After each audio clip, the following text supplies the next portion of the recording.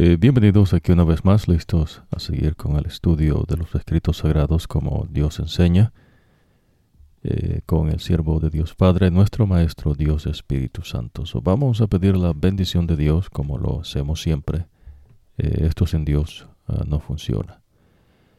Que el Señor te bendiga y te proteja, que el Señor te mire con agrado y te extienda su compasión, que el Señor te muestre su favor y te haga vivir en paz. Amado Padre que moras en las alturas de los cielos, santificado, glorificado sea tu nombre. Amado Cristo Jesús que intercedes por nosotros, santificado, glorificado sea tu nombre. Amado Espíritu Santo que moras en nosotros y entre nosotros, santificado, glorificado sea tu nombre. Padre, venimos delante de tu presencia suplicándonos concedas la unción de Dios Espíritu Santo para que abras nuestras mentes y nos lleves a tus entendimientos comparando verdad espiritual con verdad espiritual. Favores que pedimos en el nombre de Cristo Jesús, Señor nuestro. Amén. Expandiendo y profundizando en verdades espirituales que Dios enseña para llegar a entendimientos que solamente Dios muestra. Hemos ya presentado varias verdades, expandiendo acuerdos de los cielos, profundizando más profundo que los océanos. Nosotros en la última ocasión compartimos cierta secuencia de la revelación de los eventos del fin, como Dios lo muestra por medio de los profetas, no sus profetas.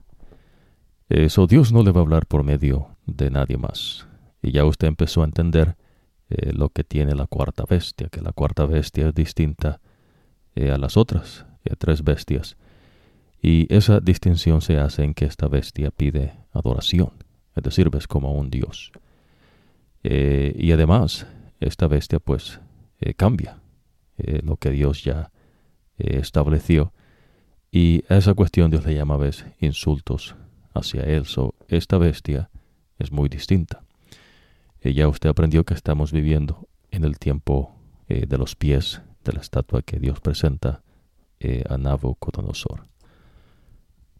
Ya usted también aprendió en cuanto a la esclavitud. Dios tiene siervos. Todos los seres creados inteligentes del Señor son siervos de Dios. El Señor es nuestro Rey. Usted aprende que es un rey, ¿no? Aunque vamos a profundizar más adelante, ves cuando el pueblo de Israel rechaza a Dios como su rey. Interesante, ¿no?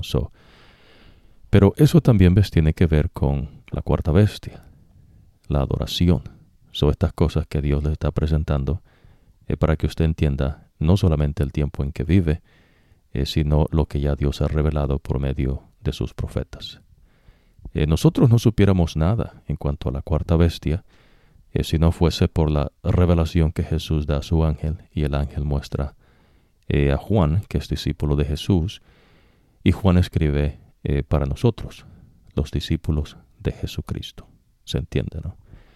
También hemos conversado que el Señor no establece religiones con Abraham, y el Señor no establece el catolicismo ni el protestantismo cuando viene a esta tierra, no como Jesús.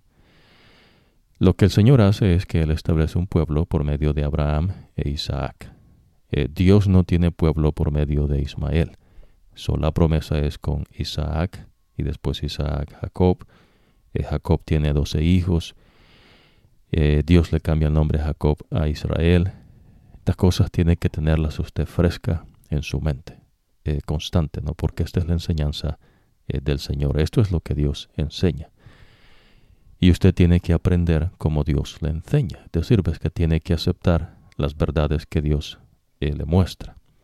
Porque Dios es verdad. Dios no le va a presentar mentira. Entonces no hay Islam y no hay judaísmo. Tampoco hay cristianismo. Pues esas cosas son de religión, son dogmas humanas que tratan de cohibir la conciencia de las personas. Y por eso nosotros conversamos de la esclavitud. No hay gente, ves, que esclaviza a otras personas por medio, ves, de dogmas que cohíben la conciencia de las personas. ¿Se entiende, no? Como el presentar, ves que Jesús, digamos, es blanco, ojos azules, y que tiene, ves, una parentela de la gente que hoy se conoce como Europa, cuando los escritos sagrados no muestran eso. O presentar, ves, que la religión es lo que Jesús establece por medio de uno de sus discípulos que se llama Pedro. Esas son dogmas que cohíben la conciencia de las personas para poder controlar.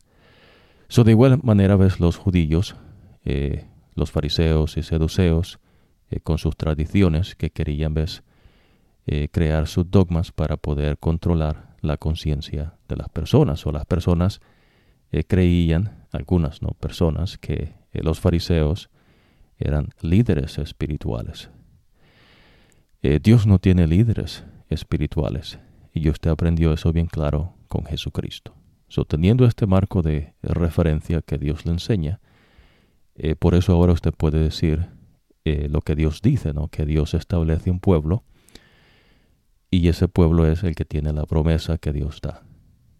Con Ismael no hay promesa.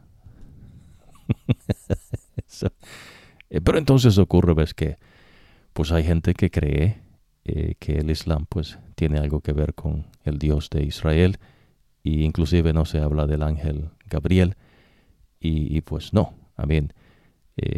Ya usted va a aprender ciertas cuestiones que Dios enseña en cuanto a los seres celestiales, no ángel, que quiere decir mensajero de Dios, y a los profetas. Un profeta de Dios no se elige él mismo.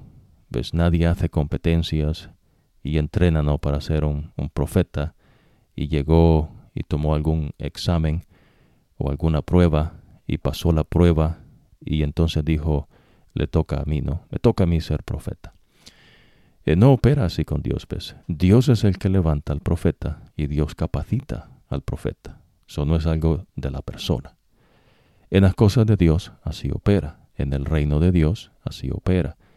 Dios trae a la existencia lo que Él decide, y da las capacidades a esa persona, ¿ves? En el caso de un profeta, para que pueda ser profeta de Dios. ¿Se entiende?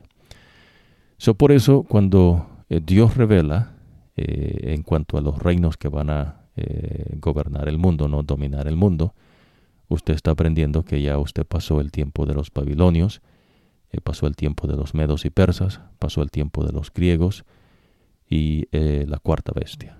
Estamos durante el periodo de la cuarta bestia, que tiene que ver con la adoración. La bestia no entiende, ¿no? Y entonces usted aprende, ves, que Dios le enseña que el hombre, por cuestión del pecado, dice que la mente es engañosa y extremadamente corrupta. Y en esto vamos a profundizar un poco en esta ocasión. Recuérdese, ¿no? La mente. El Espíritu de Dios dice que nos da una mente nueva en Cristo Jesús. Y no solamente da una mente nueva, sino que Él mora en nuestros corazones, en nuestras mentes. Y no solamente mora ahí por morar, sino que pone en nosotros el querer como el hacer de su santa y buena voluntad. Lo que Dios dice se cumple, ¿no? Dios dice que nos quitará el corazón de piedra y nos dará un corazón de carne. Y ese corazón carne quiere decir, ves, que es una mente nueva que responde a lo que es la imagen y semejanza de nuestro Dios.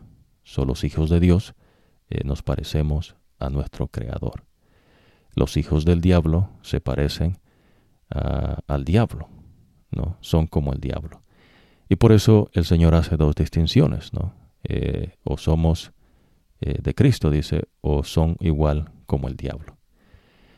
El diablo, ves, no es un ser que se hizo él mismo. Dios creó a Lucifer, y todo lo que Lucifer es lo que Dios le dio cuando lo creó. Pero ahora lo usa, ves, para el mal. Y entonces por eso Dios le llama ciertos nombres que identifican lo que Él es. La serpiente antigua, el dragón, Satanás. Esos nombres, ves, tienen que ver con lo que el ser es, y Dios le explica lo que significa cada nombre. Ahora, sin embargo, ves la mente. Nótese que en el Edén, a veces hay personas, ¿no?, que se enfocan en el árbol y quieren saber qué fruta, y eso no es lo importante, ¿ves? Lo importante es entender la verdad que Dios enseña, es decir, Dios no puso un árbol de maldad. Se entiende, ¿verdad? El árbol es como cualquier otro árbol.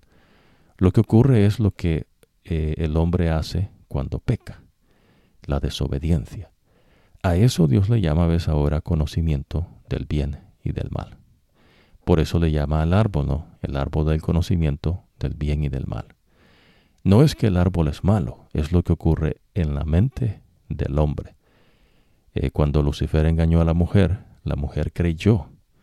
Después que Lucifer se manifestó como una serpiente y engañó diciéndole que ahora podía hablar, Lucifer le da validez a su engaño. No, Satanás, el diablo, la serpiente antigua, el dragón. Y entonces la mujer cree la mentira. El creer la mentira y no creer la verdad es el conocimiento del bien y del mal. ¿Se entiende, verdad? Esto ocurrió en la mente del ser humano que Dios había creado. Cuando Adán desobedece, no siendo engañado, pero conscientemente come, se cumple lo que Dios dice, ¿no? La paga del pecado es la muerte.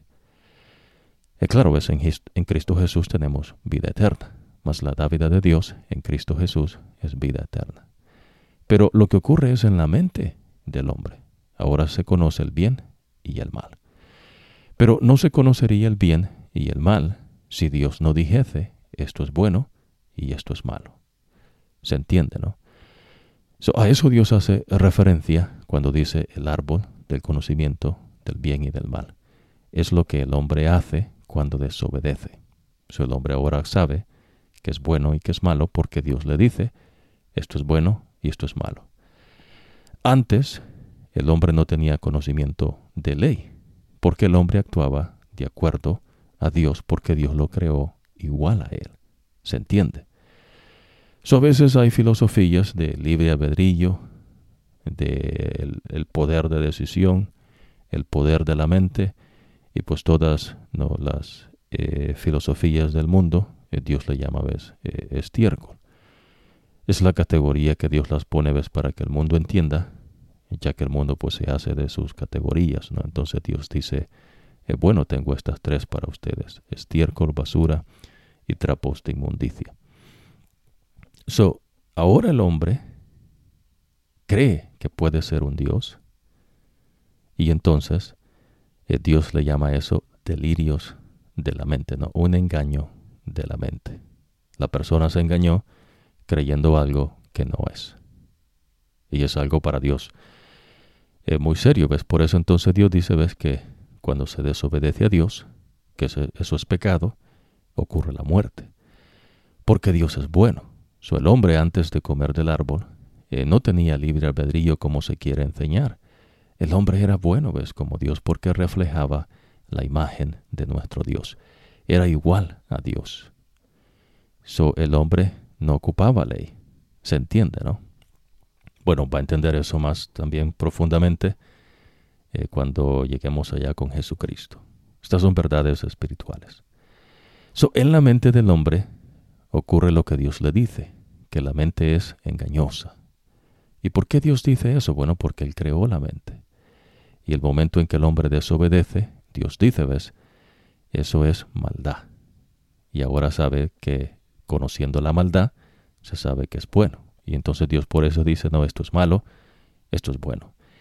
Y ya usted aprendió que Dios dice que si se conducen por el camino a los israelitas, ¿no?, que Él les establece con sus leyes, estatutos y ordenanzas, ese es el camino de la vida. Pero si ustedes se apartan del camino de la vida y van por el camino de la izquierda, ¿no?, de la muerte, dice, sépanse, ¿no?, que aparentemente ustedes creen que van para el bien, para el mal, pero ese camino es de la muerte. Dios es el que tiene que decirnos el camino correcto y el camino equivocado. Y a eso es lo que Dios le llama, ¿ves?, cuando come el hombre del árbol del conocimiento del bien y el mal. no es el árbol, es lo que ocurre en la mente de la persona. Y es lo que usted está aprendiendo, ¿no? El hombre cree ser algo que no puede ser. Y entonces se hace de cosas que supuestamente son poder del hombre, que ya conversamos un poco. De igual manera los demonios, ¿no? Que antes eran seres celestiales perfectos, que Dios creó y dio poderes a cada quien como Él quiso, a la medida que Él quiso, para gloria de Dios y beneficio de su gobierno, de su reino. Pero entonces ves, ellos ahora usan esos poderes para el mal. De igual manera ves el hombre, pero el hombre y a los seres celestiales que se rebelaron en contra de Dios, incluyendo a Lucifer, Dios restringe sus poderes. Y entonces Dios dice, ves, que el que es poder no es un Dios, sino que Dios es poder. Es decir, ves, poder no es algo que se le puede quitar a Dios. Dios es poder. Poder no es algo que Dios se viste con ello. El poder no es algo que Dios tiene en algo exterior, aunque a veces se menciona que Dios tiene una hoz, pero es una representación de un entendimiento que Dios da. Pero no es que Dios ocupa una hoz, se entiende, ¿no? No es como que si usted agarrase tal vez algún bastón que Dios tenga, entonces dice, no, ya tengo el poder. No funciona así. Todo lo que ocurre en la mente. Un pueblo conquista a otro pueblo y ese pueblo cree que es superior a ese pueblo. Otro pueblo que creía que era superior viene a otro pueblo y lo conquista, y entonces ese otro pueblo cree que es superior a ese pueblo. ¿Se entiende, no? Y entonces la gente quiere reinar, quiere gobernar sobre otros. Eso es lo que Dios le dice, ¿ves? Ese es el problema del pecado. La persona quiere alcanzar algo que no puede. Es como golpear el viento. Pero se hacen de ideas y conceptos, de filosofías, de entendimiento humano, creyendo que pueden alcanzar algo y es como golpear el viento. No se puede, dice el Señor. Lo que han tratado de hacer, ¿no? Durante generación tras generación va, generación viene, la gente se muere, porque la paga del pecado es la muerte. Por eso entonces usted aprende en cuanto a lo que Dios le muestra a los israelitas, ¿no? Que hay dioses falsos, que tienen ídolos falsos y que viven esa gente de acuerdo al delirio de sus mentes. Y a eso se le conoce ahora como religiones, ¿no? Las religiones, enseñanzas de dioses falsos, de ídolos que la gente se hace y de los delirios de sus mentes, ¿no? La manera que ellos han llegado a entender las cosas en el mundo y la manera como ellos quieren vivir, ¿no? Y Dios le dice, ves, que esa manera de ellos es el camino de la muerte. Pero por eso, ves, la religión no es de Dios. Dios no tiene religión. Dios tiene el camino de la vida. Y el camino de la vida no es una filosofía. Pero por eso, ves, la importancia de su mente. Es decir, ves, nosotros compartimos en una ocasión la similitud que Dios hace, ves, en cuanto a Él como la cabeza de la iglesia. El cuerpo sirve a la mente. Por eso Dios dice, ves, que Él es la cabeza y nosotros somos sus siervos.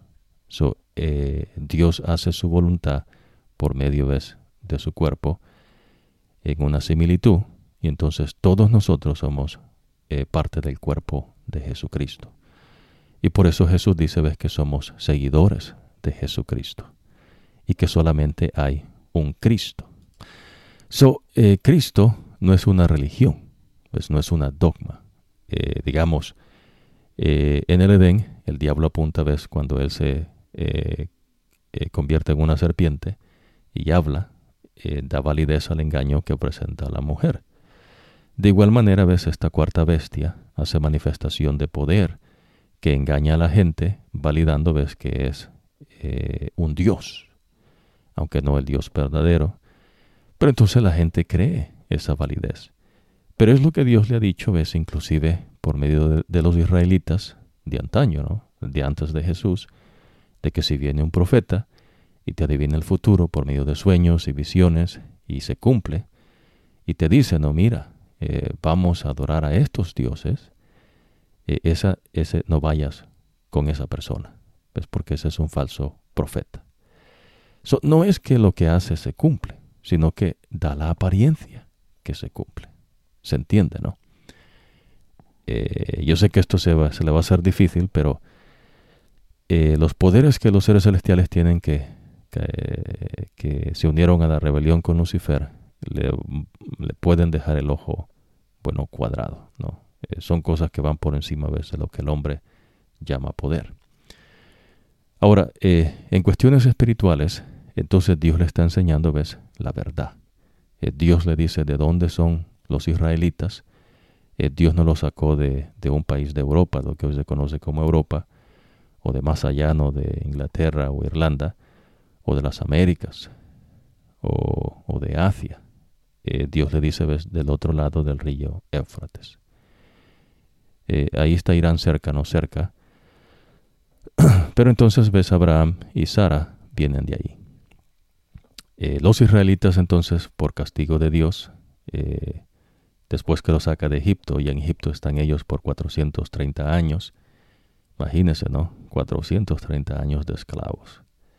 Dios los saca de la esclavitud y por desobediencia a Dios, ellos andan dando vueltas en el desierto hasta que se muera la gente que no obedeció al Señor, y los hijos de ellos, no, esa generación es la que va a entrar a poseer la tierra que Dios les dice que les da. Mientras ellos están allí, usted aprende, ves, que inclusive Moisés, él le dice ahí, ves, que se casa con una mujer de Etiopía. Los israelitas, ves, tienen más de la gente de lo que hoy se conoce como el África, de esa zona, que de la gente que hoy se conoce como Europa. Y por eso usted aprende, ¿no?, en cuanto a la parentela. Ahora, cuando Jesús establece su iglesia, que es el Señor que se hizo hombre, ya usted aprende que hay discípulos que aceptaron el Evangelio eterno, que son personas que se han mezclado con gente de los griegos, que no es Europa, pero que están allá en las islas de Grecia. ¿Se entiende, no? Entonces, los israelitas, antes de Jesús, se mezclaron con gente del África y los cananeos, cuando Dios dijo que no se mezclaran con los cananeos, pero pues no le obedecen a Dios, ¿no? Y entonces, ves, usted aprende en cuanto a la parentela, ¿no? De dónde es las personas, ¿no?, de acuerdo a lo que Dios establece. Entonces Jesús establece su iglesia, y hay gente, ¿no?, que ya le dice que son mezclados, ¿no?, griego con hebreo. Y usted aprende a Pablo, que los romanos, que no son de esa zona, que vienen de otra parentela, lo ven al tipo y dicen que creen que es egipcio. ¿Se entiende, no? Pero él es hebreo. Los hebreos, ves, tienen esa apariencia cuando Jesús viene a este mundo, ¿no?, que es Jehová de los ejércitos hecho hombre. Interesante, ¿no? Pero, ¿qué ocurre, no? Entonces se crean, ves, ciertas maneras de cargar la mente para hacer creer mentira por verdad, que son trabajos, ves, de el diablo, para poder distorsionar, ves, la verdad. Distorsionar la verdad. Interesante, ¿no? Póngase a pensar, ¿no? A pesar de que Dios no habla de estas cosas directamente, ¿no?, como también no habla de la edad de la tierra directamente, Dios sí le habla ese entendimiento. ¿Se entiende, no? Y eso es parte de la inteligencia. Para Dios, la apariencia no es importante, ¿ves? Y tiene algo que ver con los designios de Dios. Porque póngase a pensar, ¿no?, de un hombre y una mujer viene todo lo que es el ser humano, y que Dios dijo que se esparcieran, ¿no?, por todos lados, pero que no obedecieron a Dios, y entonces Dios desciende y confunde el idioma, y pues la gente no tiene otra opción sino que apartarse. ¿Qué es lo que Dios les dice que hagan? Ellos ahora pues se separan, ¿no? Cada quien agarra su rumbo. Dios no le enseña allí que es por cuestión de su apariencia, sino más bien del idioma. Interesante, ¿no? Inclusive, Lo que ocurre con Adán y Eva es que ellos pierden la imagen de Dios. Y lo que Dios le va enseñando después es que entonces se cumple el mandato de Dios, que la gente se esparce y entonces se mantiene, ¿no?, la gente en sus diferentes lugares. Ahora el Señor, cuando establece su pueblo, decide hacerlo por medio de Abraham, y Abraham está viviendo en una ciudad que se llama Ur, y se identifica, ¿no?, como al otro lado del río Éufrates. En ciertas instancias en los escritos sagrados, va a aprender inclusive, ¿no?, con David, con un tipo que se llama Job, con el mismo Jesucristo. En una instancia, ves, cuando está un discípulo de Jesús que se llama Felipe, que el Espíritu de Dios le dice que se acerque a un carruaje donde está un etíope, va a aprendernos cierta noción que se hace en cuanto a la apariencia, ¿no? Digamos, se dice, ¿no?, de leopardo, que se puede perder sus manchas, o el etíope, ¿no?, su color de piel. Se hacen distinciones en cuanto a la parentela. Pero esas distinciones se hacen, ¿ves?, para llegar a un entendimiento que Dios enseña. Eso no es algo que la persona crea, ¿no?, como una táctica para dominar a otro pueblo. Por eso nosotros mencionamos, ¿ves?, algo de la esclavitud y profundizamos en la última ocasión cuando se le hace creer algo a la persona que no es. Como que alguien dijese, ¿no?, que Jesús es, digamos, Dios de blancos, y entonces uno dice, no, pues, ¿de dónde, no?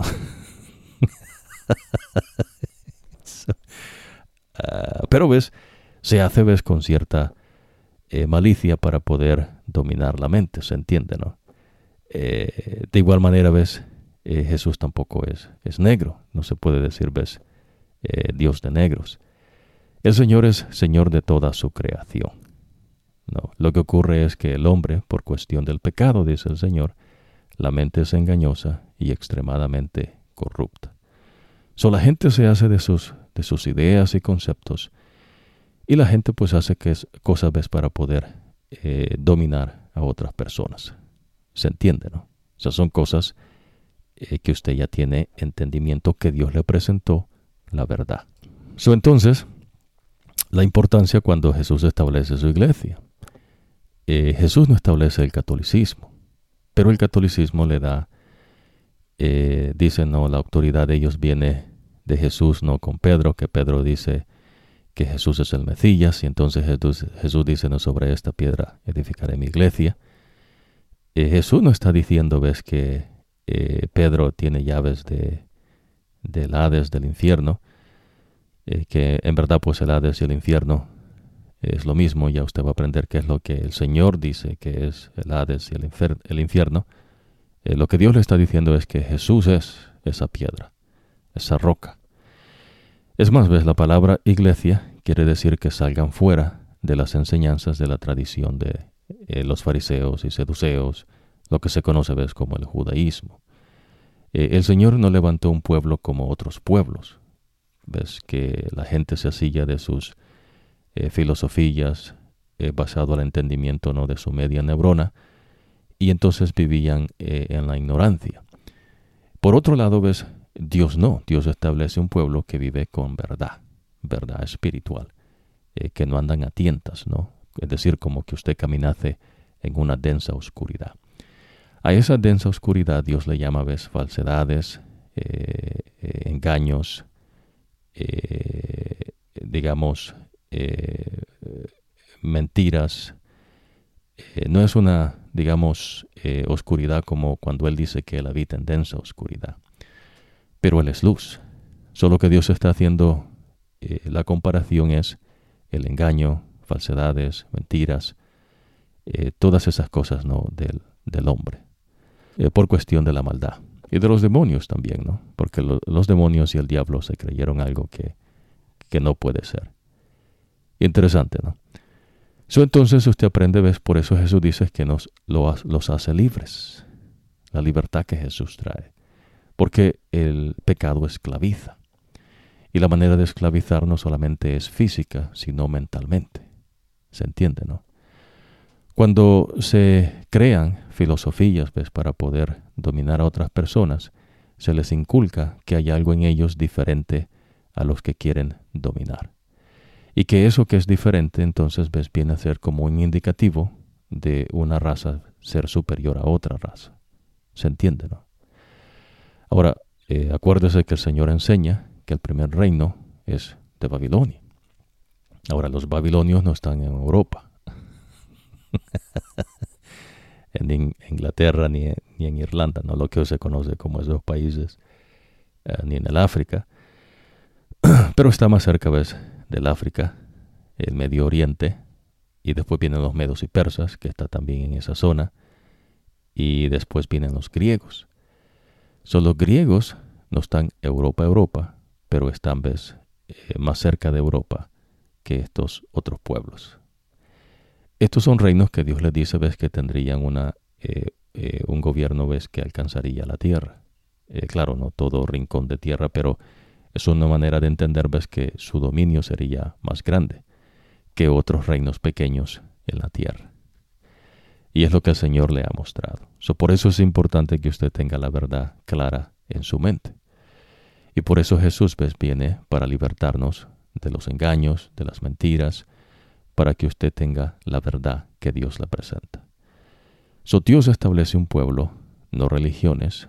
Dios no establece el Islam y mucho menos, ¿ves?, Dios no establece el judaísmo. Dios le enseñó a Abraham el camino como él tiene que conducirse, por medio de leyes, estatutos y ordenanzas. Viene el Señor Jehová de los ejércitos, se hace hombre y establece su iglesia. Su nombre es Jesús, el Cristo. La iglesia la establece Jesús con hebreos, 12 hebreos, que son los simientes de la nueva Jerusalén. Los 12 que tienen que ver con el pueblo de Dios, ¿no? Los israelitas, 12 de las 12 tribus, cada uno de esos nombres en las puertas de la nueva Jerusalén. Lo que Dios le está enseñando, ¿ves?, es que en ninguna de esas puertas está el catolicismo o alguno de los que ellos tienen como rey.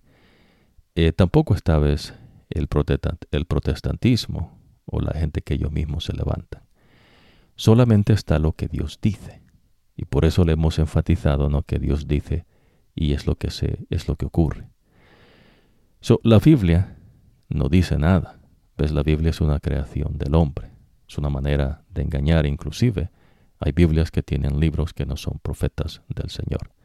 ¿Se entiende, no? Aunque la palabra Biblia pues quiere decir colección de libros. Pero la colección de libros en sí no enseña nada. Es Dios el que dice. Ya usted aprendió que Dios habla con Moisés. Moisés le dice, el Señor dice. No es el libro. ¿Se entiende, no? Por eso los profetas de Dios no son escritores como en el mundo.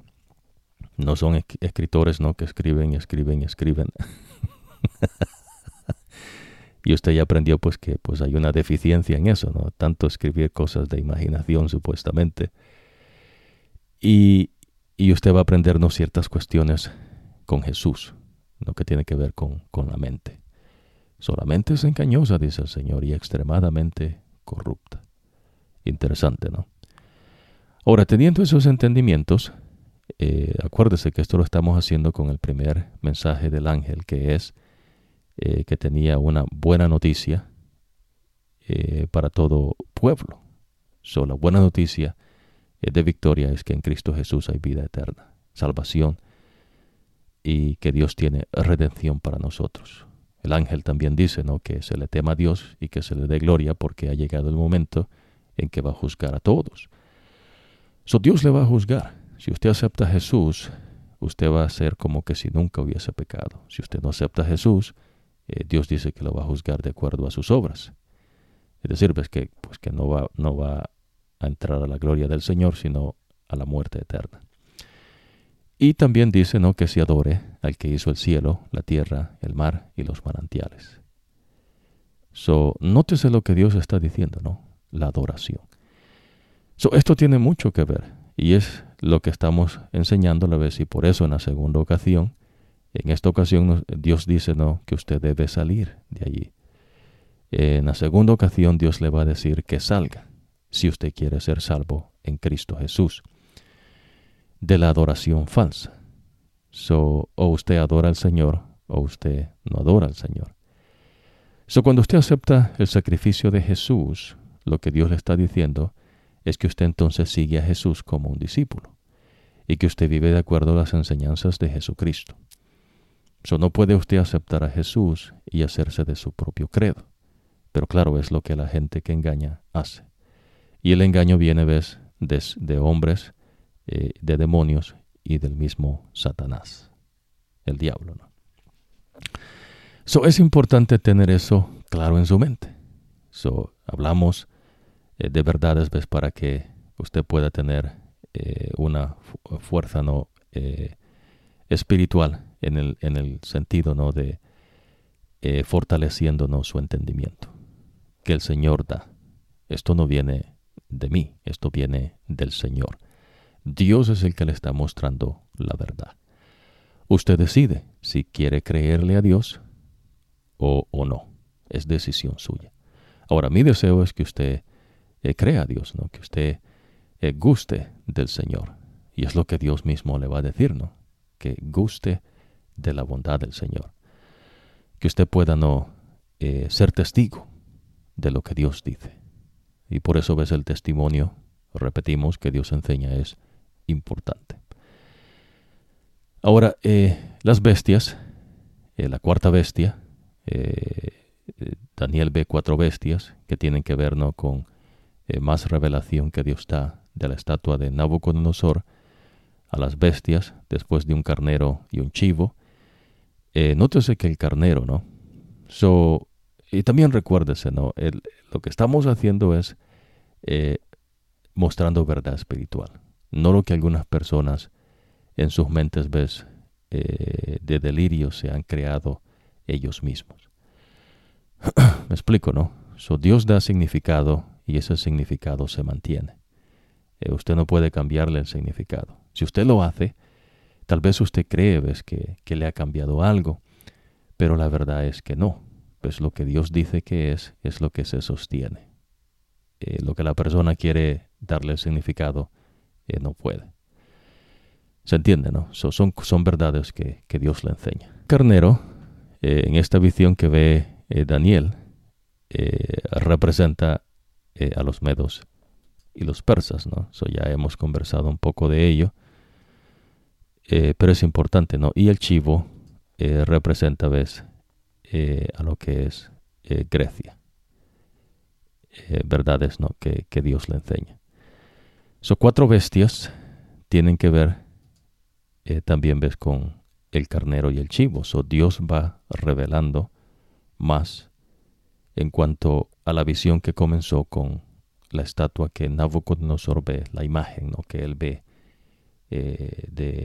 en su sueño, que Dios da el significado y el sueño a Daniel. Dios le va enseñando más por medio de 4 bestias. Después viene un carnero y un chivo. Se le dice a Daniel que no revele en cuanto a la 4ª bestia, pero sin embargo, ves, esa misma visión que ve Daniel es la que ve Juan. Y entonces, ves, esa visión tiene que ver con la 4ª bestia, que dice que es distinta a las otras, y en verdad pues lo es, porque tiene que ver con la adoración directamente. Pide adoración, ves, como un Dios. Y si no se le da, pues puede ejercer, ves, matar a la gente. Interesante, ¿no? Y pareciese que vivimos en un tiempo que se dijese, pues eso nunca puede llegar a pasar. No, Dios no se equivoca. Y lo que Dios le está diciendo es que va a pasar. Jesús mismo, ves, expande en cuanto a esto y le enseña a los hebreos, inclusive cuando va camino al Gólgota a ser crucificado, le dice, no lloren por mí, dice, lloren por ustedes, por lo que les viene. Imagínense, ¿no? Y entonces ahí usted empieza a ver la enseñanza que Dios da. Dios no se equivoca. ¿Ves? Dios no es un científico. Dios no es un filósofo. El Señor en verdad es todopoderoso. El Señor en verdad es todo sapiente. El Señor ve el fin desde el principio. Dios no cambia, Dios no muda. ¿Ves? Pero el ser humano en pecado cree ser algo que no es, porque la mente es engañosa y extremadamente corrupta. Una vez la mente se engaña, vienen las obras de corrupción. ¿Se entiende, no? Ahora, teniendo ese entendimiento que Dios le da, vamos a ir de regreso acá con Moisés. ¿Se acuerdan, no, que conversamos en cuanto a las deudas? Dios dice, no, que se perdonen cada 7 años. Por eso es importante, no, que usted aprenda que no hay un pueblo que Dios establece sino los israelitas, y no hay una iglesia que Dios establece sino por medio de los discípulos de Jesús. Los discípulos de Jesús no son de Europa, de Inglaterra, de todos esos lados del mundo, no las Américas. Los hebreos no son de Europa, de Inglaterra o de cualquier parte del mundo, ni del África, ¿no?, que está cerca, sino que son Abraham, que viene del otro lado del Éufrates, que es Josué le va a recordar, y entonces Jesús establece su iglesia. Jesús no establece un pueblo como lo hizo con Abraham. Ahora establece su iglesia, y su iglesia es en todo el mundo. Toda persona que acepte a Jesús como su Salvador, como su Redentor, y se bautice en el nombre del Padre, el Hijo y el Espíritu Santo, y viva de acuerdo a las enseñanzas de Jesús, Dios lo cuenta como su Hijo. Entonces usted viene a hacer el cuerpo de Cristo. ¿Se entiende, verdad? Cosa profunda. No es un pueblo ahora, no es una nación. Lo que Dios le está diciendo en el tiempo que vivimos es que los pueblos van a tratar de unirse, pero no van a poder. Así como el hierro y el barro no se puede unir. ¿Se entiende, no? Dios no tiene un pueblo, digamos, como que dijese, no, un país de ahora en día, digamos, España o tal vez un país no en las Américas, El Salvador o Colombia o los Estados Unidos o Rusia. No ocurre así. Es importante que entienda la verdad. Esta es verdad de Dios. Ahora, el alcance de la iglesia de Jesús, lo que Dios está enseñando es que usted salga de las enseñanzas que no son de Dios. Y eso quiere decir la palabra iglesia, que salga fuera de allí. Pero entonces la maldad es así. La maldad viene e introduce su engaño, falsos profetas, falsos cristos, falsos maestros. Y son falsos, porque no son de Dios. Aparentan, pero no son. Así como el cordero, ¿no?, de 2 cuernos, que dice es un cordero, pero cuando habla, pues habla como un dragón, ¿no? Porque no es de Dios, sino que es del diablo. ¿Se entiende, no? Claro, vamos a profundizar de eso más adelante. Si en un país se adoptan las enseñanzas de Jesús como ley, tampoco Dios acepta eso. Usted aprende eso con Nabucodonosor. Nabucodonosor, después que vio que el Señor salvó del fuego a Sadrach, Mesach y Abednego, pues el tipo tuvo temor. Y a la misma vez dijo, que se tenía que adorar al Dios de ellos. Pero Dios no fuerza la conciencia de nadie. ¿Entiende? Usted va a ser como lo que dice el Señor cuando alguien no se quiere ir, ¿no?, de servir a otro, que es muy bueno con ellos. Así es el Señor con nosotros, Dios es bueno con nosotros. Y entonces usted dice, pues ¿a dónde me voy a ir, no? Pues si el Señor me da todo, me dio la vida, me sustenta la vida y me da abundancia, hasta que quedo satisfecho. Y es una cuestión, para toda la vida en Cristo Jesús. Dios le enseña a los israelitas cómo tienen que conducirse. Imagínense, ¿no?, perdonar deudas cada 7 años. ¿Qué quiere decir eso? Que usted va a vender la deuda de una persona a otra persona, esta la compra y quiere sacar la deuda del otro. Esos son sistemas de hombre, por la maldad del hombre. ¿Se entiende, no? Eso tiene que ver con la maldad del hombre. Lo que Dios le enseña a ellos es que tienen que olvidarse de la deuda, no perdonada. ¿Se entiende, no? Una vez la deuda se perdonó, supóngase, vienen otros 7 años, y el séptimo año se tiene que perdonar otra vez. ¿Se entiende, no? Cosa profunda que Dios le enseña. En una instancia más adelante usted va a aprender que Jesús enseña de un hombre, ves, que se le perdonó mucha deuda. Y sin embargo, él no perdonó una deuda que comparado a la deuda de él, pues era una miseria, ¿no? Entonces, cuando se dieron cuenta que pues el tipo no perdonó esa deuda, pero que a él se le perdonó, se ve algo, ves, que Dios enseña, ¿no? Esa es cuestión de la maldad. Ahora, esas cuestiones son de Dios y el que bendice es Dios.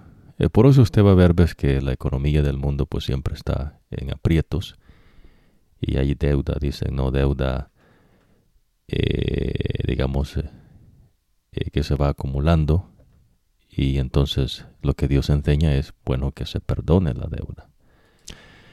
Pero de acuerdo, ves, a la economía del hombre, no se puede, ¿ves? Y pues hay muchos modelos de economía, ¿no? Que pues no se entiende de dónde lo sacan, pues no hay manera de llegar, ¿no?, a ese supuesto conocimiento que se da. Por eso usted está aprendiendo, ves, que Dios establece su iglesia para que en todas partes del mundo personas pues que acepten lo hagan. Pero Dios no le cambia a sus enseñanzas, el Señor no le cambia el bautismo, el Señor no cambia nada. Lo que Dios le está enseñando es que Él no cambia, es lo opuesto.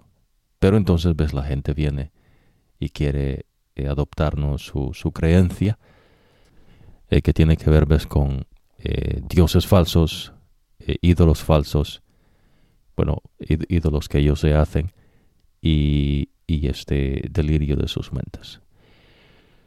Cosa que nosotros compartimos, ¿no?, en cuanto a la literatura de los pueblos. Hablamos un poco, ¿no?, de la literatura en inglés y algunos libros que vamos a mencionar más adelante. Dios no ocupa eso, ¿ves? Dios no... Pero de igual manera, ves, la literatura de cualquier pueblo, ¿no?, de la India, de cualquier país, ¿no? Lo que el hombre, ves, estima como gran cosa, pues Dios dice, no, estiércol. Porque Dios le muestra la verdad. Son los israelitas, ves, de ellos mismos, no tienen nada que enseñarle, sino el judaísmo y la tradición de ellos, que no es del Señor. Lo que ellos tienen no es de ellos, cuando Dios les da enseñanza, leyes, estatutos y ordenanzas. ¿Se entienden, no? Son cosas buenas que el Señor nos muestra. Por eso, ahora en día, no es un pueblo, ¿ves?, una nación del Señor, sino su iglesia. Y cualquier persona que acepte a Jesús, Jesús le dice bienvenido. ¿Ves? Porque en verdad, pues Dios es el que creó a todos. Lo que ocurre es que pues la gente decide no obedecer al Señor. Y es lo que usted está aprendiendo, ¿no? Que a pesar de que Dios muestra de su bondad, de su compasión, que Dios apela a nuestra inteligencia, pues hay gente, ¿no?, que siempre persiste en el error, en el engaño, en las falsedades, porque la mente es engañosa y extremadamente corrupta. La gente pasa de necio a terco y de terco a rebelde. Pero es importante que aprenda eso, ¿ves?, porque es la manera como Dios lo enseña. Lo que procede aparte de eso es una falsedad. Si usted nota acá, Dios les dice qué hacer, inclusive, ¿no?, con las deudas. Simplemente se perdona. Dios le enseña con esclavitud. ¿Ves? La esclavitud no es de Dios. ¿Se entiende, no? Dios liberta. ¿Ves? Vamos a seguir acá con ciertas fiestas que Dios también establece, ¿no? Fiestas que tienen que ver con la celebración de algo que Dios hace. Imagínense, ¿no? Recuerda el mes de Abib y celebra la Pascua para honrar al Señor, tu Dios. ¿Para quién es la fiesta? Para el Señor. ¿Por qué la adoración es importante? Bueno, es importante, ¿ves? Porque cuando usted exalta al Señor, cuando usted alaba al Señor, eso es bueno, porque Dios es bueno. Pero si usted alaba, adora y exalta algo que no es el Señor, Dios dice, eso es malo. Y por eso ves, en el pueblo de Dios no habían ídolos, no habían dioses falsos. Digamos, un ídolo, ¿no? La gente se hace, mencionábamos, si alguien, digamos, se hacen, ¿no? sus propios manera, ¿no? de vivir, y crean, ¿no? sus ídolos en la música, en el deporte, en todos lados, ¿no? Y entonces la gente quiere ser como su ídolo, ¿no? Pues eso no es del Señor, ¿ves? Dios no aprueba eso. Competencias, ¿no? Y entonces tampoco Dios aprueba eso. Dios enseña su manera de vivir. Y como Dios ya le dijo a ustedes, el fin que viene, Dios le muestra y le revela lo que ocurre a sus hijos, no a nosotros. Entonces el Hijo de Dios vive de acuerdo a la enseñanza de Jesucristo. Interesante, ¿no? Ahora, nótese que estas fiestas apuntan al Señor. Ofrece vacas y ovejas como sacrificio de Pascua al Señor tu Dios, en el lugar que el Señor eligiera para establecer su nombre. No deberás comer nada con levadura junto con el sacrificio. Por 7 días comerás pan sin levadura, que es el llamado pan del sufrimiento. Porque dejaste la tierra de Egipto muy aprisa. Así, todos los días de tu vida recordarás el día que dejaste la tierra de Egipto. Interesante, ¿no? Nótese que Dios le dice que recuerden el día que dejaron. Eso es una fiesta, ves, que apunta al Señor. No directamente al día que salieron, pero tiene que ver porque ellos salieron por la gracia y misericordia del Señor. ¿Se entiende, no? Ahora, no se permitirá nada de levadura en todo tu territorio por 7 días, y de la carne que sacrifiquen en la tarde del primer día no debe quedar nada hasta la mañana siguiente. Ahora, no está permitido ofrecer el sacrificio de la Pascua en cualquiera de tus ciudades que el Señor te da, sino en el lugar que el Señor elija para establecer su nombre. Allí ofrecerás el sacrificio de la Pascua por la tarde, cuando se ponga el sol, a la misma hora del día en que dejaste Egipto. Deberás cocinar y comer la carne en el lugar que el Señor tu Dios elegirá. Luego, en la mañana podrás comenzar el viaje de regreso a tu casa. Por 6 días comerás pan sin levadura, y en el 7º día habrá una asamblea santa para honrar al Señor tu Dios. Así que no debes trabajar en ese día. Interesante, ¿no? Vamos a expandir en esta verdad, ¿no? Nótese, Dios dice, ¿no?, que se guarde su 7º día, que se haga santo. Pero ¿qué tal si una organización que dice ser iglesia le dice que ha movido la santidad de ese día al domingo? Esa es la voz del diablo. Eso no es del Señor. Esa cosa es del enemigo de Dios. Porque tiene que ver directamente, ves, con la adoración a Dios. Dios establece qué día se adora. No es el hombre. Son los sacrificios que Dios está pidiendo desde la Pascua. Se hacen donde Dios dice, no donde la persona quiere. Y entonces alguien dijese, no, pero hay libre albedrío. Ajá, no. No invente, no. No hay libre albedrío. ¿De qué está hablando? Dios es bueno. ¿Ves? Dios no tiene doble pensamiento. ¿Ves? Dios es bueno. Y los hijos que Él creó en la perfección eran como Él, buenos. Por cuestión del pecado, ahora conocen la maldad. Y eso es el árbol del conocimiento del bien y del mal. No es el árbol, sino lo que ocurre en la mente del hombre. Ahora Dios le está una vez más creando su imagen en nosotros. Entonces Dios está diciendo que se le obedezca. Y la adoración, tiene que ver con ese día que Él aparta, donde se le adora a Él, el 7º día. Nadie tiene autoridades para cambiar ese día a cualquier otro día. Pues no funciona así. Y si las personas lo hacen, entonces Dios dice que no son de Él. Pues esa gente no me honra, dice el Señor, y por ende no son míos. Aunque ellos se presenten como que son del Señor, y por eso Dios dice, ves, que son falsos profetas, falsos maestros y falsos cristos. Falsos cristos porque ellos mismos se han creado su propio evangelio. Le han quitado y agregado como ellos quieren. Pero los hijos de Dios, ves, no seguimos ninguna dogma de religión, sino seguimos las enseñanzas del Señor. Dios dice que se le honre en el séptimo día, que se aparte y que se adore en ese día como Él quiere. ¿Se entiende, no? Lo mismo no en otras iglesias que dijesen, no, bueno, nosotros todos acá, ¿no? Hacemos esto. Si no le parece, pues ahí está la puerta, ¿verdad? Y uno dice, sí, con permiso, ¿no? Hay ciertas ocasiones, ¿no?, en que pues Dios es misericordioso, ¿no? Y pues Dios está ahí, ¿no?, diciéndoles, y entonces hasta que Dios dice, ok, suficiente, ¿no? Vete.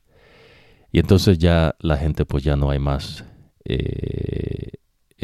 no hay más mensaje, ¿ves? Porque se han negado a la verdad. Es como mencionábamos, ¿ves? A veces no se quiere, a veces se quiere hacer, ¿ves?, como se hacía en los pueblos que no tenían el conocimiento del verdadero Dios, cuando quieren poner a mujeres, ¿no?, dentro de las cosas de Dios, puestos que Dios no tiene para la mujer. Y eso, ves, también va en contra del Señor. Es como que se le escupiese en la cara. Usted ha de aprender, ves, que el Señor escoge 12 hombres. Uno lo traiciona, pues en verdad Él no lo escoge, ese se ofreció él solo, ¿no? Pero hombres. Los levitas, hombres, son los que pueden estar cargando los utensilios. El sacerdote es hombre. Cuando Dios establece un rey, por cuestión que los israelitas lo rechazan, Dios no establece una reina. En el rey que Dios establece con los israelitas, cuando lo rechazan, no es como en los otros pueblos, donde las reinas tenían un papel que jugaban en su pequeño, ¿no?, juego de ajedrez, ¿no?, de su media neurona. Dios no es así.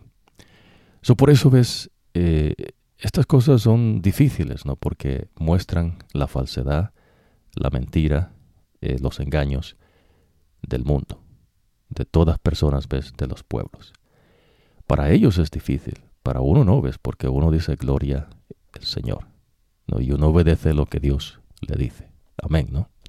Entonces, supóngase, ¿no?, que se quiera implantar que no hay diferencia. Entonces uno dice, no, bueno, no, sí hay diferencia. Dios me dice que la hay y que la mujer, ves, no se le permite participar en estos puestos de servicio para con Dios. El hombre no decide. Pero entonces hay personas, ves, que en su dogma, ahí con ellos, dicen, no, nosotros así queremos que se haga, ¿no? Y pues uno dice, bueno, sí, a mí no, Dios no enseña eso. Entonces, bueno, ahí ve usted la escritura en la pared, ¿no? Entendemos, ¿no? Pero mejor de lo que piensan. Pero el Señor, ves, es misericordioso y está apelando a su inteligencia para que usted desista del camino del mal y vaya al camino del bien. Entonces, hasta cuando Dios dice, bueno, suficiente, puedes irte. Ok, con permiso. Y pues ya ahí, ves, ya queda entre Dios y la persona. Esto es importante, ves, porque Dios no cambia. Pero eso tiene que ver, ves, con la manera de adorar a Dios. Esta bestia, ¿no?, que trata de cambiar, y digo trata porque pues no se puede, pero cohíbe a las personas para que se haga lo que la bestia dice. El falso profeta y el dragón están allí, ¿no? Y entonces Dios no va a cambiarle el asunto. Dios no va a cambiar su verdad. Ahora, en esta instancia está aprendiendo en cuanto a las fiestas, ¿no? Estas fiestas son que Dios instituye para adorar al Señor. Pan sin levadura. ¿No? Y lo que Dios hizo, ¿no?, por ellos, que los sacó de Egipto. Ahora, cuando Ahora, cuenta 7 semanas desde el día que comiences a cosechar el grano. Luego celebra la fiesta de las semanas para el Señor tu Dios. La cantidad de tu ofrenda voluntaria será en proporción a cuanto te haya bendecido el Señor tu Dios. Regocíjate ante el Señor tu Dios, tú, tus hijos e hijas, tus esclavos y esclavas, los levitas en tus ciudades, los inmigrantes, los huérfanos y las viudas que hay en medio de ti, en el lugar que el Señor tu Dios elija para establecer su nombre. ¿En dónde? En el lugar que el Señor tu Dios elija. Los levitas, los sacerdotes. Recuerda que fuiste esclavo en Egipto y asegúrate de cumplir todas estas normas. Dios apunta, ves, a que Él los libertó de la esclavitud. Por eso mencionamos, ves, que la esclavitud es físicamente, también mental, es decir, en su mente, y Dios lo ha libertado de la esclavitud.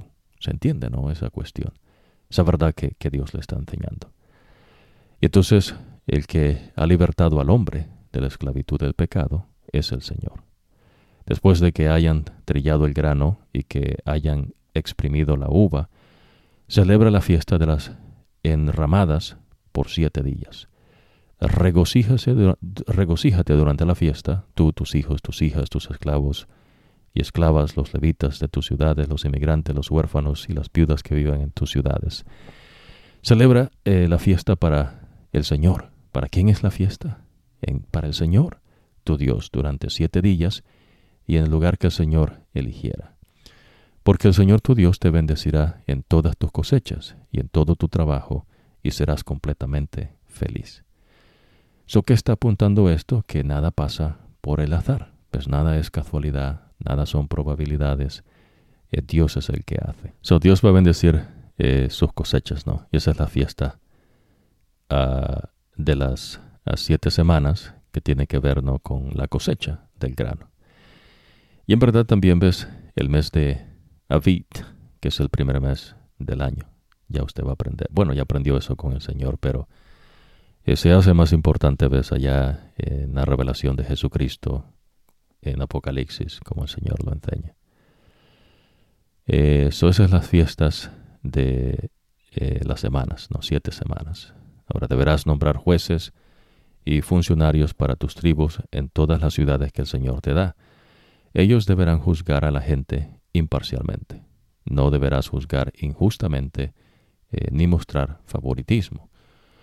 No deberás aceptar soborno, porque el soborno ciega los ojos de la gente sabia y cambia lo que la gente buena quiere decir. Debes seguir solo la justicia para que vivas, para que puedas vivir y ocupar la tierra que te da el Señor tu Dios. Ahora, me gustaría que usted aprendiese esto, ¿no? Esta manera de juzgar no es conocimiento de esta gente. Son las leyes que ya Dios le dio. ¿Va entendiendo? Es decir, ellos no le van a agregar ni quitar. Ellos simplemente van a dar el proceder que Dios enseña. ¿Se entiende, no? Estos no son personas que han adquirido un conocimiento aparte. Ya el conocimiento lo dio Dios. Ahora, no coloques un poste de acera ni ningún otro objeto similar al lado del altar del Señor tu Dios. No deberás construir un pilar de piedra dedicado a un Dios falso. El Señor tu Dios los odia. Interesante, ¿no? Esto es importante para entender verdad en cuanto a la cuarta bestia, ¿no?, que Dios le muestra. Ahora, no sacrifiques para el Señor tu Dios ningún toro u oveja que tenga algún defecto, porque el Señor tu Dios rechaza eso. El Señor tu Dios te va a entregar muchas aldeas para que vivas en ellas. Puedes darse el caso en que en alguna de ellas se descubra entre tu gente a un hombre o a una mujer que hace lo que el Señor tu Dios considera perverso y viola su pacto. Cuando Dios considera algo que es perverso y malo, no es una filosofía, pues no es algo que usted puede argumentar. No sea ridículo, ¿no?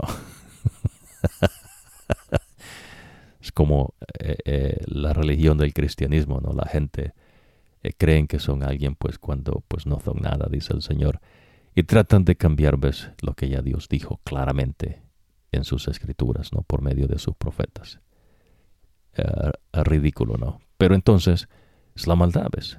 La gente actúa así por la maldad, porque no quieren seguir al Señor.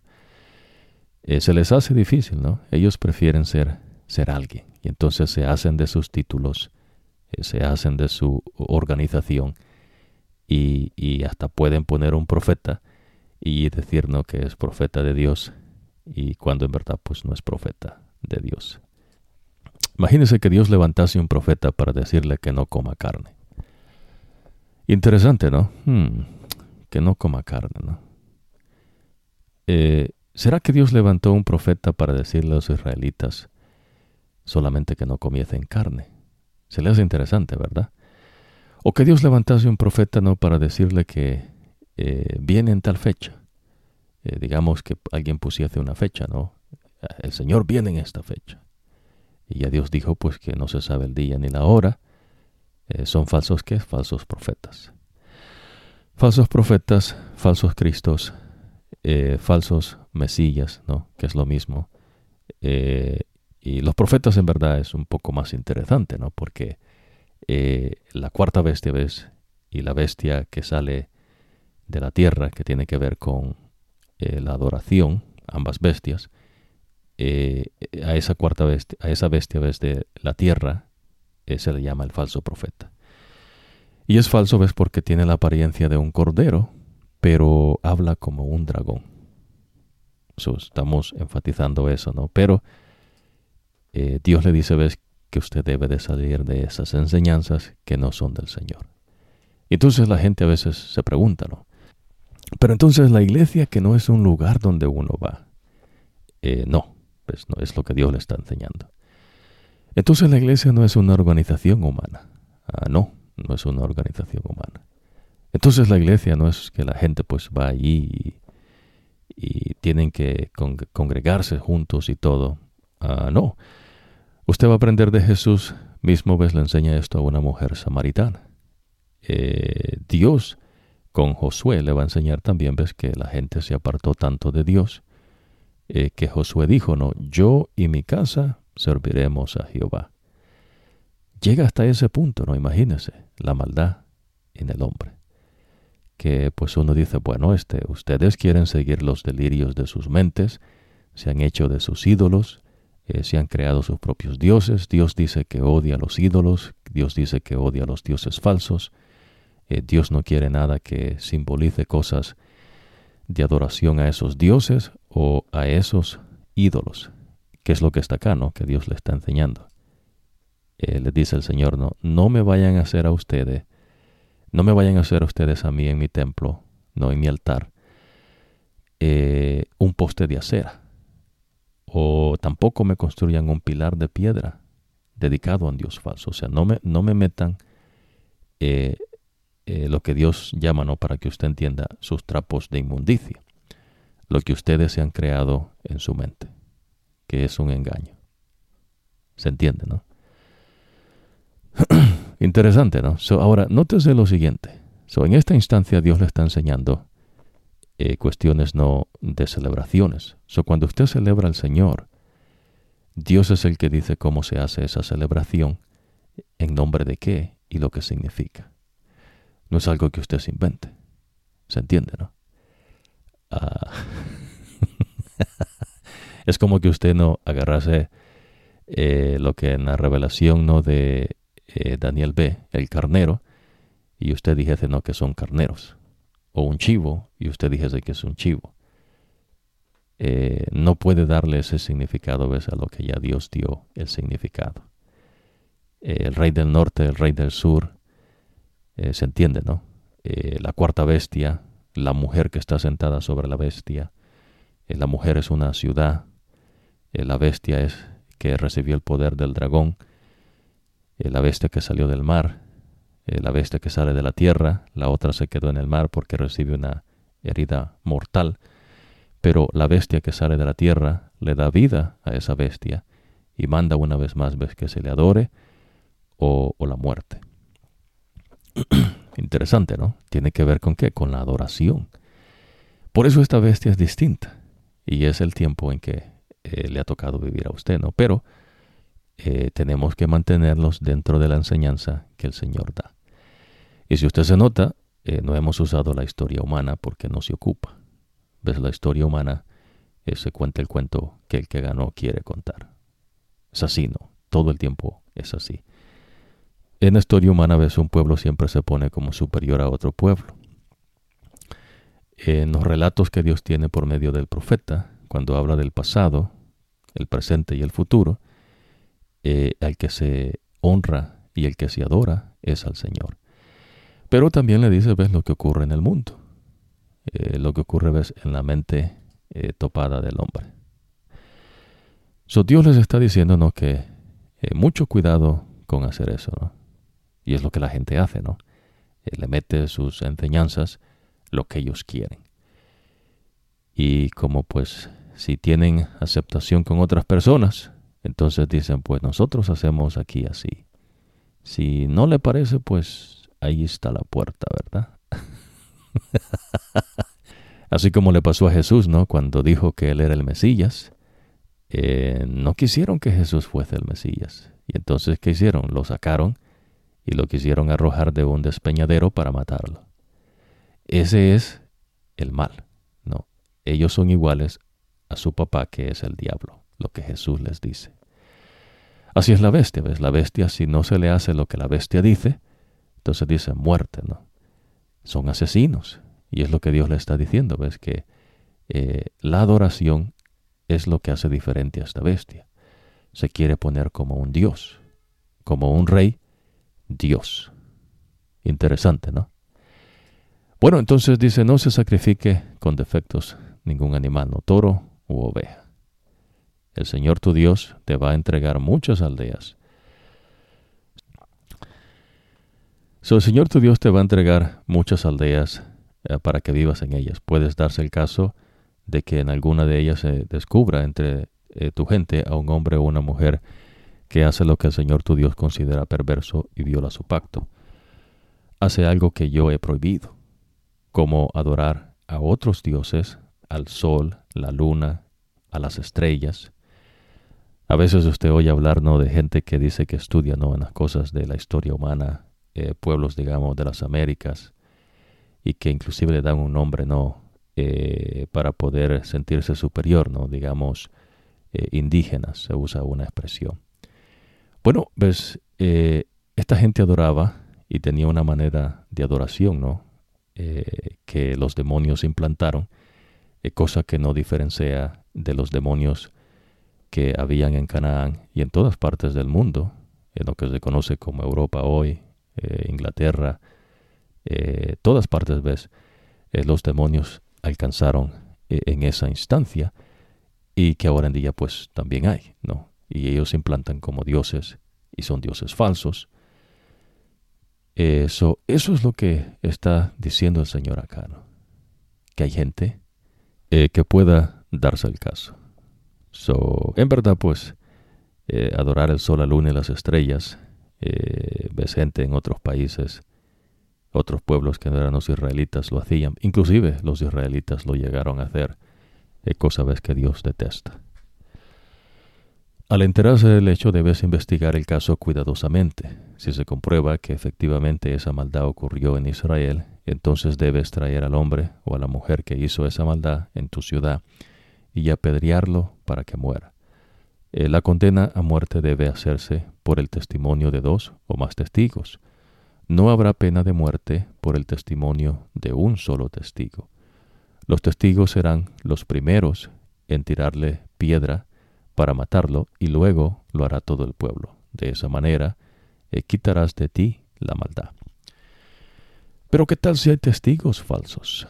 Imagínense, ¿no?, que 2 personas se unan en maldad y dijesen, vamos a acusar a este de esta maldad. ¿Será que eso no ocurre? Claro que ocurre. Y Dios le va a enseñar qué le pasa a esa gente. Usted va a aprender de un rey, ¿no?, Acab, que se casa con una mujer, Jezabel, que acusa a un hombre, ¿ves?, de una maldad que el hombre no cometió. Pero compran testigos falsos. Y esos testigos falsos ¿no? Dan testimonio que es verdad cuando es mentira. Usted ve cómo Dios entonces detesta, ¿no? Hay cosas que Dios odia, detesta, y una de esas que Dios odia es esa, el testimonio falso. Pues cuando la gente monta una mentira para hacer maldad con otras personas. Claro, cuando es verdad es una cosa, ¿no? Que usted va a aprender, ¿no? Que inclusive el Señor Jesús le va a decir que se haga diferente. Y Jesús tiene autoridad para decir eso porque Él es autoridad. Se puede presentar casos muy difíciles de juzgar en tus tribunales, como asesinatos, pleitos o riñas con heridos. Cuando se presenten esos casos y tus jefes no puedan dictar sentencia, irán al lugar que elegirá el Señor tu Dios.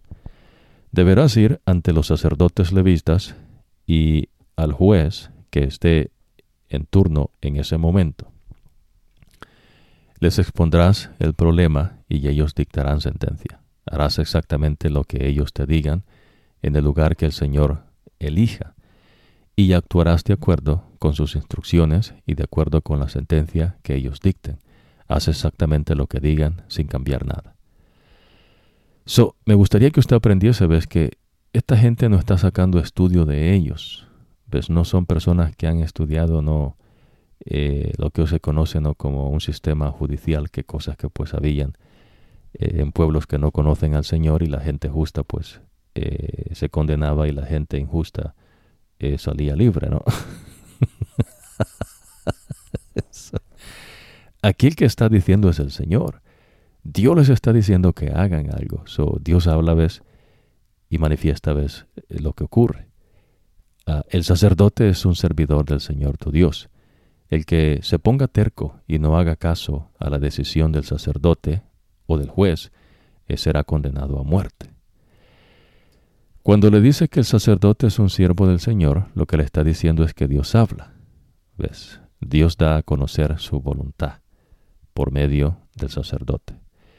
Y por eso, ves, en una dogma del catolicismo se presentan ellos, ves, como sacerdotes, porque quieren ponerse como esta gente que Dios en verdad, ves, estableció como sacerdotes. Pero cuando Jesús muere en la cruz del Calvario, ya no hay necesidad del sacerdocio humano. Y es más, los verdaderos sacerdotes nunca escuchaban la confesión de pecados de las personas que llevaban su sacrificio. Cosa, ves, que esta dogma religiosa enseña para poder controlar. ¿Se entiende, no? Tiene que tener esto claro en su mente. Yo sé que es difícil, ves, porque Dios le está mostrando la verdad. En la segunda ocasión, Dios le va a decir que salga. Y si no sale, pues en la tercera ocasión Dios dice lo que le va a ocurrir. En esta primera ocasión usted debe de salir de esas enseñanzas y adorar al verdadero Creador, al Todopoderoso, de la manera que Él dice que se le adore. Dios no va a pedirle a los seres humanos que se reúnan y estudien cómo se va a adorar al Señor. Dios no ocupa eso. ¿Se entiende? ¿Ves? Esos son trapos de inmundicia. Ahora, cuando entres a la tierra que el Señor tu Dios te da y tomes posesión de ella, te establezcas allí y digas: elijamos a un rey sobre nosotros, como todas las naciones a nuestro alrededor. Me gustaría que ponga mucho oído a esto, ¿no? Dios sabe que lo van a rechazar. ¿Se entiende, no? Dios sabe. Dios sabe todas las cosas. Pero Dios es el que ha trazado, ¿ves?, el que haya un camino de salvación en Cristo Jesús. Y gloria a Dios por ello. Porque si fuese por el hombre, pues esta cuestión se hubiera arruinado ya mucho tiempo atrás, ¿no? Ni siquiera hubiese comenzado. Pero Dios hace lo que quiere todo el tiempo. Ya sea que usted esté de acuerdo, que usted no esté de acuerdo, o que usted se interponga, o que usted esté en contra de Dios. Pues Dios siempre hace lo que quiere. Que usted quiera, digamos, sabotar los propósitos del Señor, eso solo una persona ilusa lo piensa. Pues no puede. Lo que Dios se traza por hacer no lo puede cambiar nadie. No se pueden estropear, pues, los propósitos de Dios.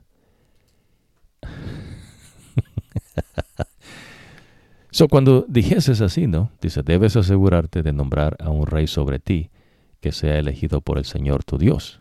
¿Quién es el que elige? El Señor. ¿Qué es lo que ocurre, no? El pueblo rechaza al Señor, Samuel se enoja, ¿ves? Mucho, y Dios le dice, ¿por qué te enojas, no? Al que han rechazado es a mí. Pero entonces diles, ves, que yo les voy a escoger a un rey. Imagínense, ¿no? La misericordia de Dios, ¿no? Gente más terca, es lo que Dios le dice, ¿ves? Dice, esta gente es terca, dice el Señor. Esta gente dice, si de terco tienen algo, dice, es el nombre.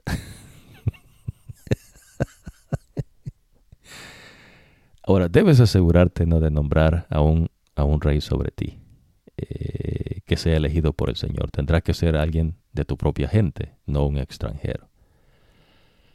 A veces hay gente, ¿no?, que vivía entre ellos, pero que no eran personas no hebreas, pero esta gente tenía que vivir de acuerdo a las leyes que Dios había dado.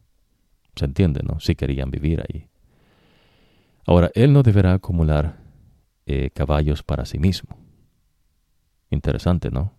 Él no debe acumular caballos para sí mismo. Tampoco deberá enviar gente de vuelta a Egipto para comprar más caballos. Porque el Señor te dijo, ustedes nunca deben volver por ese camino. Supóngase que este rey quiere que regresen al camino que Dios dice que no regresen. Ustedes nunca deben volver por ese camino. Es lo que Dios le está diciendo. Tampoco deberán casarse con muchas esposas, porque si no, se les pervertirá el corazón. Además, no deberán enriquecerse con plata y oro. Cuando comience a reinar, debe tener para sí mismo una copia de esta ley escrita en un rollo por los sacerdotes levitas. ¿De cuál ley? De la ley que Dios dio, no los levitas. No invente, ¿no? El rey debe mantener consigo ese libro y leerlo para que aprenda a respetar al Señor su Dios y a seguir cuidadosamente todas las palabras escritas en esta ley y en estas normas. Imagínense, no creerse mejor que su propia gente. Es un reino, la realeza. Ellos creen que son mejor que su misma gente. Y pues eso es lo que reinaba en todos los pueblos, que eran pueblos que tenían dioses falsos, que se hacían de sus ídolos y vivían de acuerdo a los delirios de sus mentes. Bueno, si dice el Señor, no, así no se creerá mejor que su propia gente y no desobedecerá el mandato en ninguna forma, de tal manera que el rey y sus descendientes puedan gobernar el reino de Israel por mucho tiempo. Amén, ¿no? Bueno, vamos a hacer una pausa acá. Seguiremos en la próxima ocasión. Ya usted está aprendiendo muy claramente verdades que Dios enseña. Uno vive de acuerdo, aún así dice Jehová. No aún así dice la Biblia, así dice la iglesia madre, así dice el pastor, así dice nosotros, sino aún así dice Jehová. Dios no cambia, Dios no muda. Dios no hace estudios científicos. Dios no es un científico. Dios no es un psicólogo, que no es científico, pero se quiere presentar, ¿no? Dios tampoco es un filósofo, pues Dios no es teólogo. El Señor es el Señor. Esas cosas son del mundo. Y por eso usted está aprendiendo que la cuarta bestia, como todo reino de la tierra, tiene gente que son sabios, tiene gente que son adivinos inclusive, ¿no?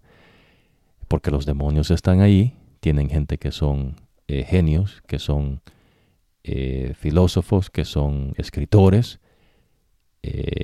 Toda esa cosa ves que los reinos de la tierra tienen. Pero esta cuarta bestia es diferente. Es diferente, ves, porque pretende ser de Dios, pero no lo es. Hay un falso profeta. Hay falsos cristos. Cambia lo que el Señor ya estableció. Y al hacerlo insulta al Señor. quiere cambiar la forma que Dios dice que se adore, es decir, la manera que Dios acepta la adoración. En la adoración de Dios están los levitas, los sacerdotes. Claro, Jesús es el sumo sacerdote y ya no hay más necesidad de sacerdocio. Pero también Pablo le explica, ves, que hay ciertas posiciones que Dios dice de servicio al Señor que Dios no le da a la mujer. Pero entonces hay gente, ves, que dice que no, pues que aquí lo hacemos así. Y pues tienen su propio sistema, ¿no? Y pues allá cada quien, ¿no? Lo que Dios le está diciendo, ves, que eso es un engaño. Dios no acepta esa adoración. No es del Señor. Punto. ¿Ves? No es del Señor. Y lo que Dios dice es que usted debe de salir de esa adoración que es falsa, que Dios no acepta. Y en la segunda ocasión, ves que estudiemos los profetas, sus escritos que Dios le da. Vamos a enfocarnos en el mensaje del segundo ángel que Dios dice, ves, que usted salga de ahí. Ya no es que si usted debe, sino que usted tiene que salir, debe salir. Porque Dios no lo va a hallar por inocente. Y entonces usted va a aprender más profundo por qué es que tiene que salir de allí. ¿Ves? Tiene que ver con el juicio de Dios, pero en esta primera ocasión estamos hablando por eso de ello, ¿no? Porque tiene que ver con el juicio de Dios, que Dios va a juzgar a todos. Pero si usted acepta a Jesús, supóngase, ¿no? Imagínese, usted acepta a Jesús como su Salvador, como su Redentor, y usted se bautiza en el nombre del Padre, el Hijo y el Espíritu Santo, pero usted no vive de acuerdo a las enseñanzas de Jesús. Entonces usted es hallado, ¿ves? Que usted no vive de acuerdo a lo que Dios establece, porque no es de Dios. Por eso la importancia, ves, que usted se apegue, aún así dice Jehová. ¿A qué me refiero? Bueno, usted está aprendiendo que Dios establece su pueblo. Pero Dios está diciendo, ves, que cualquiera que no viva de acuerdo a la manera que Él les dice, que esa persona tiene que ser cortada del pueblo. Dios lo sacó de Egipto con brazo poderoso, tanto como a todos ellos, ¿no? Pero Dios entonces dice que Él es un rey. Y Él es el que determina qué se hace, cómo se va a hacer y quién lo va a hacer. Porque todo va para la gloria de Dios y para beneficio de su creación. Nadie se puede poner en un puesto como que es superior a otro ser. Y por eso nosotros hemos enfatizado esa cuestión, ¿no? Ahora lo que usted va a notar en esta cuarta bestia es que ellos se crean sus puestos, se hacen de cierta vestidura, ¿no? Como los reyes, que es lo que Dios le dijo acá, ¿no? Dice el Señor, no se lo voy a leer una vez más. Dice acá, ¿no? Así no se creerá mejor que su propia gente y no desobedecerá el mandato en ninguna forma. Es lo que ocurre, ¿no? Imagínese cuando una persona se cree mejor que usted, ya sea porque como usted se ve, ¿no? Digamos, dicen, bueno, nosotros decidimos que si usted tiene esta apariencia, usted es menos que nosotros. Ellos se creen superiores. Y eso se llama, ¿ves?, esclavizar. No hacerle creer una mentira por verdad. Dios no habla de eso. Y por eso empezamos, ¿ves?, a profundizar en cuanto a la esclavitud. El rey, que es nuestro Dios, tiene siervos. Y nosotros vivimos como ese rey nos dice que vivamos. Nuestro rey es Jesucristo. Yo no sé quién es su reino.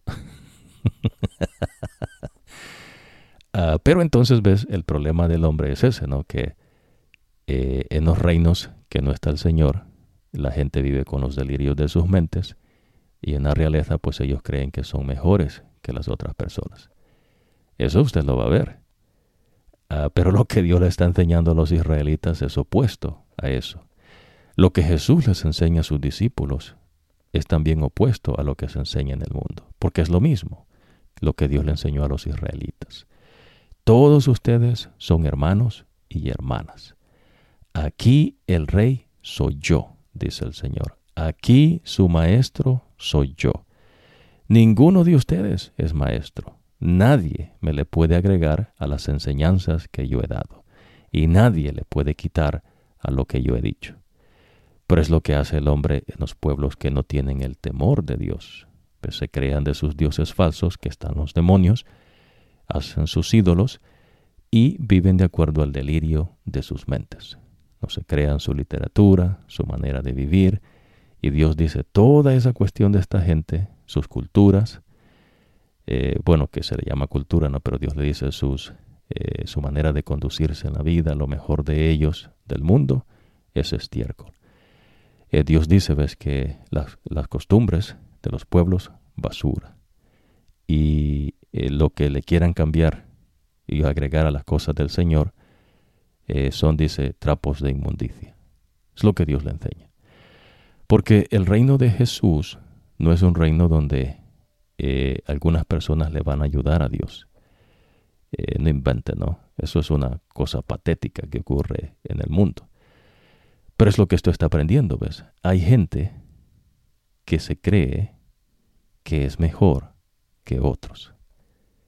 Y en ese creer introducen esclavitud, ¿no? Esclavizan a otros, ya sea físicamente o en su mente.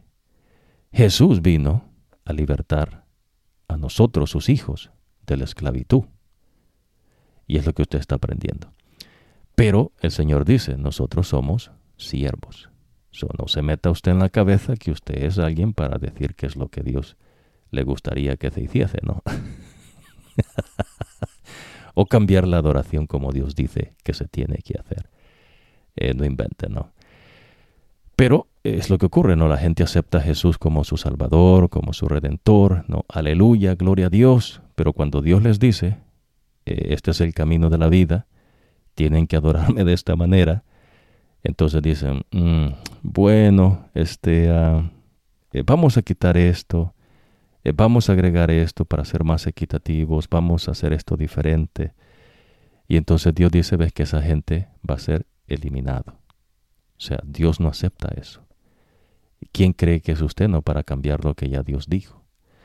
Es lo que Dios le está enseñando. Quiera Dios, mi deseo es que usted acepte el camino que ya Dios trazó, acepte la adoración que Dios dice que se le dé y que usted pueda ser un siervo del Señor. Dios no ocupa sabios, Dios no ocupa escritores, Dios no ocupa genios, Dios no ocupa lo que los reinos de este mundo ocupan, ¿no? Científicos, escritores, pensadores, genios, historiadores. No inventen, ¿no? Dios quiere servidores, ¿no? Seguidores que hagan lo que Él dice que se haga, porque Él es Rey. Dios le bendiga, nos vemos en la próxima ocasión. Vamos a profundizar un poco más, ¿no? en el futuro que Dios enseña por medio de las visiones que Dios da a sus siervos, los profetas. Y a expandirnos también en el seguimiento del estudio de los escritos sagrados. Sabe que esto es interesante, ¿no? Por eso le instamos a que continúe, porque lo que Dios le enseña es verdad y diferencia mucho en cuanto a las cosas del mundo. Por eso usted va a aprender que, hemos compartido un poco cómo Dios crea a sus seres celestiales. Y en verdad, pues nosotros hemos de ocupar puestos de los seres celestiales que abandonaron sus puestos, y por eso Dios crea al hombre. Usted va a aprender de eso. Si usted se mantiene con el Señor Jesucristo, si usted le obedece al Señor y le es fiel a lo que Dios le dice, no solamente que acepte a Jesús como su Salvador y Redentor, aleluya, gloria a Dios, y Dios le dice lo que tiene que hacer, pero usted dice, eso ya no me parece mucho. ¿Por qué no cambiamos esa cuestión a esta? Y Dios dice, no, Dios lo va a eliminar, ¿no? Es lo que Dios enseña. Pero por eso hemos enfatizado, ¿ves?, cómo Dios crea a sus seres celestiales, ¿no? Dios le da honor a cada ser celestial que Él crea. El querubín, los serafines, son los seres celestiales de más honores que Dios tiene. El querubín está directamente, ¿ves?, debajo del trono de Dios, y son los seres celestiales que exceden en poder. Entre más cerca de Dios, más honores Dios le da. Lucifer era un querubín cubridor. Los serafines, ahora los querubines tienen 4 alas, ¿no? Los serafines tienen 6. Los serafines son sumamente veloces. una cosa ves que usted no ha visto, ¿no? Ni presenciará hasta que el Señor pues establezca su reino una vez más en esta tierra. Pero el serafín, ves, es poderoso, sumamente veloz, más veloz que el querubín, pero el serafín es poderoso, pero no excede en poder. El querubín excede en poder, pero tiene 4 alas. Lucifer era un querubín y un ser de luz. Los seres de luz, Dios no da poderes, pero tienen un honor que Dios le da. Y por eso Jesús, cuando es tentado en el desierto, Lucifer se presenta a Jesús como un ser de luz, ¿no? Que usted va a aprender. Hay otros designios de seres celestiales que Dios muestra, pero los demás honor son los querubines y los serafines. Entre más cerca el serafín de Dios, más honor. Entre más cerca de Dios el querubín, más honores. Pero entre el serafín y el querubín, el que está más cerca de Dios es el querubín. ¿Se entiende, no? Directamente debajo del trono de Dios. Y es así, ¿no? Es una manera de que usted inteligentemente entienda que Dios le enseña los honores que Dios da. No son rangos como en el mundo. Allí usted no tiene que prepararse, no llevar un régimen alimenticio, levantarse a las 3 de la mañana, hacer su régimen de ejercicio, aguantar respiración bajo el agua, ¿no? Meditando arriba de un palo, meditando debajo del agua. Las cosas ves que el hombre se inventa, ¿no? Claro, usted va a aprender en cierta instancia, ¿no? Que Dios da habilidades, eso sí, no hay duda.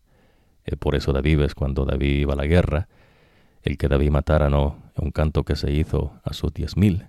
Eso no es una poesía lírica como en la poesía lírica de la gente de sus delirios de la mente. Eso es una realidad. El tipo matar 300 hombres pues era como cepillarse los dientes, ¿no? Pero es una habilidad que Dios da. No es algo que usted aprende en una milicia, ¿se entiende, no? Pero volviendo a la santidad de nuestro Dios, que también incluye, ves, con la voluntad de Dios, con David, con Sansón y otros siervos que usted va a aprender del Señor, lo que Dios está resaltando es eso, ¿no? Que Él es el que determina su creación. Lucifer no se hizo él mismo. Y lo triste es, ves, que pues del puesto donde estaba Lucifer, ahora está Gabriel.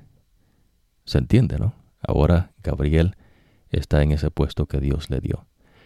Y Lucifer, cuando sea destruido, va a presenciar el puesto que pudo haber sido de él, pero por cuestión de la maldad, no lo es. ¿Se entiende, no? Y todos los seres humanos hemos de ocupar el puesto, ves, de acuerdo a la voluntad de Dios, porque Dios después capacita, ves, da poderes, sabiduría y inteligencia a ese ser para que cumpla la voluntad de Dios en su gobierno, en su reino, para gloria de Dios y beneficio de su creación. Es algo hermoso. Pero todos ellos son iguales. Pues nadie es superior, porque lo que ellos son es la voluntad del Señor. ¿Se entiende, no? Por eso es importante que usted vaya aprendiendo que el Todopoderoso, el Creador, el Señor es Todopoderoso. El Señor es el Creador. Dios se ha manifestado en 3 personas, Dios Padre, Dios Hijo, Dios Espíritu Santo. Dios Padre determina los designios, dice quién es quién. Jesús crea, y en la creación también está Dios Espíritu Santo. Dios les bendiga y nos vemos en la próxima ocasión.